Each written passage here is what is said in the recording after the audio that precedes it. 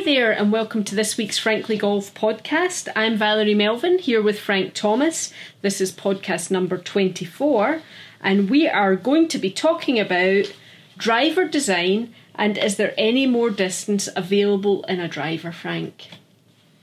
The short answer, I don't want to give you the short answer. Why? You have to give us the short answer. We want to get to the answer, Frank. The short answer will make our podcast extremely short.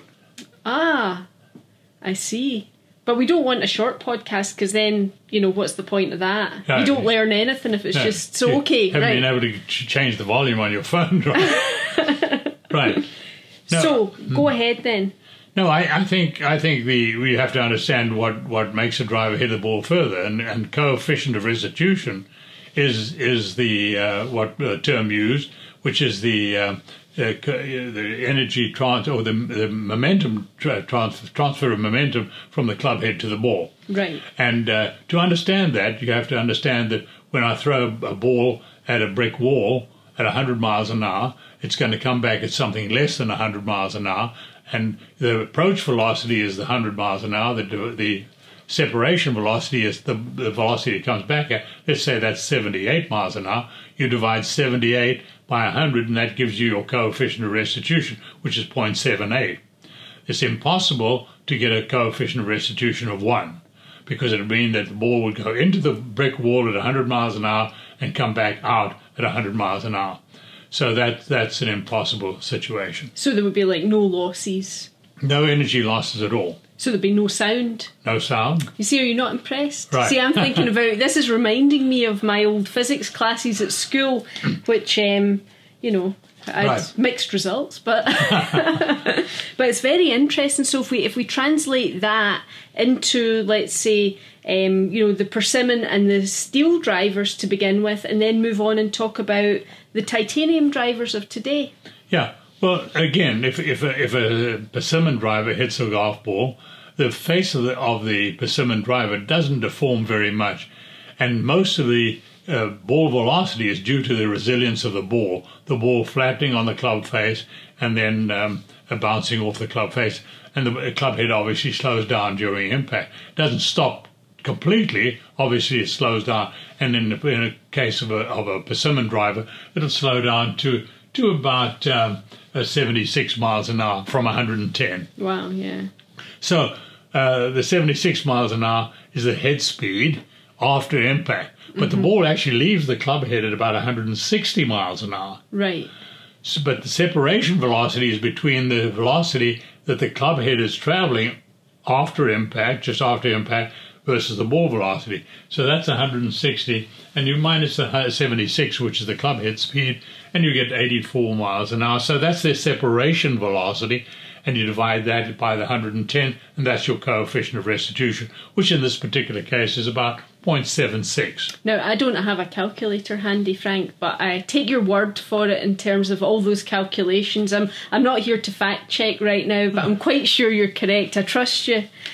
So how about the titanium drivers then? I mean, is it a similar picture for titanium, Frank? Oh, yeah. It's, the titanium driver, what happens is the club face actually deforms during impact and then recovers after the ball has left, during the period of impact. And impact is very quick, a very short period of time, about 450 millionths of a second.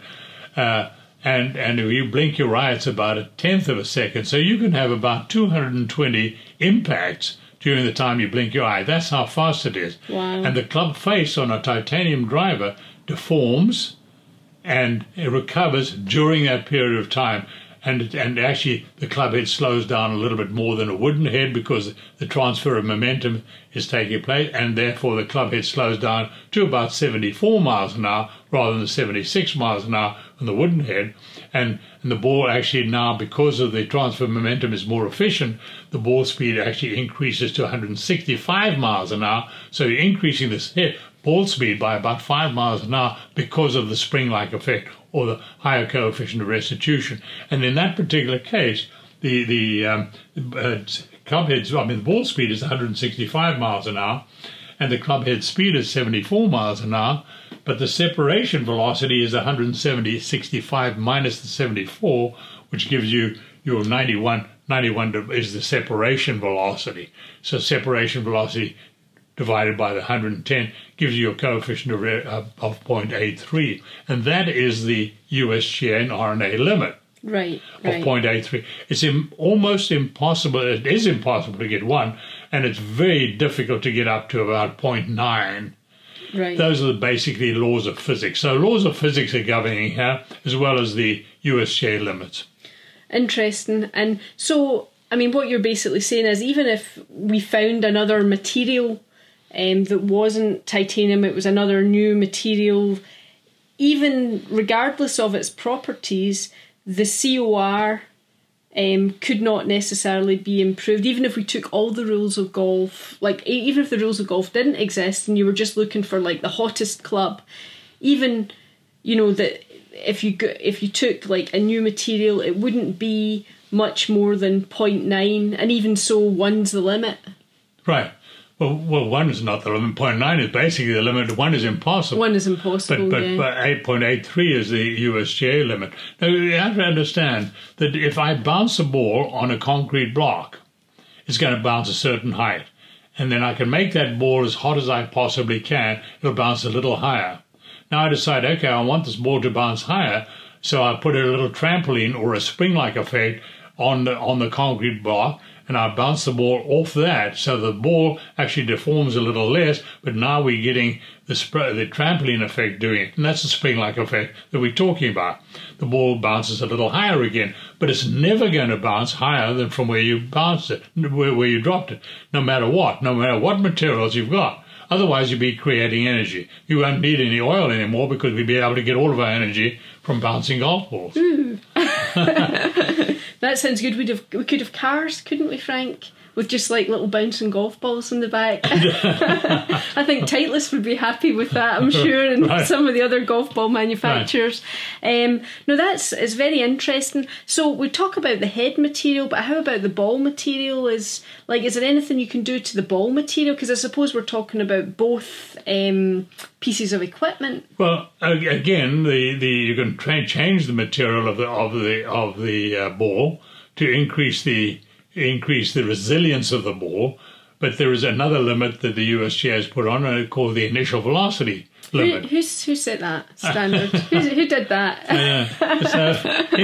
So you can't get any more than a certain speed, because and that was developed initially a concept was developed of initial velocity back in 1942, but it actually ITW machine was used, and that's still being used to measure the coefficient of restitution of the ball, or the initial velocity.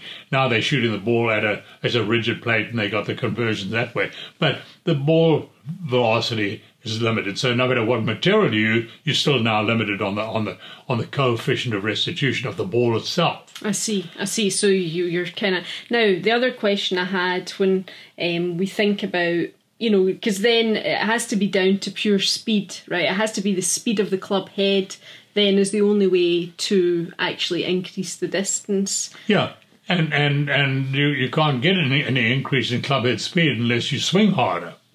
Or you can increase the length of a driver, but the longer your driver you get, the more you need a snake bite kit, because you're going to spend some of your time in the woods. But if you do swing the club head faster, that'll increase the ball speed, and that's how you're going to get distance. But we've sort of got, the human body has moved to almost its optimum now, to as far as club head velocity is concerned. There's still people who, the long drive contest people, they're phenomenons, and they can get their club head speed. But no, the distance has flattened out. We flattened the curve. And no matter what what we think about designing club heads, there's very little you can do. Even the aerodynamics can be changed a little bit, but you're not going to have a significant effect. Well, it's sort of good and bad, this podcast, isn't it? It's good in the sense that, you feel like everything's sort of under control and stable.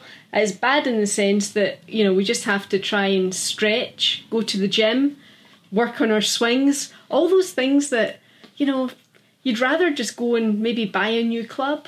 I don't know. That's what most of the manufacturers are trying to do. Like the magic pill, right? Yeah, that's right. No, so the answer to your original question is, the short answer is no, you're not going to get very much more out of a driver anymore. We hope you enjoyed that out there this week. We'll be back in touch next week, but until then... May the frog be with you.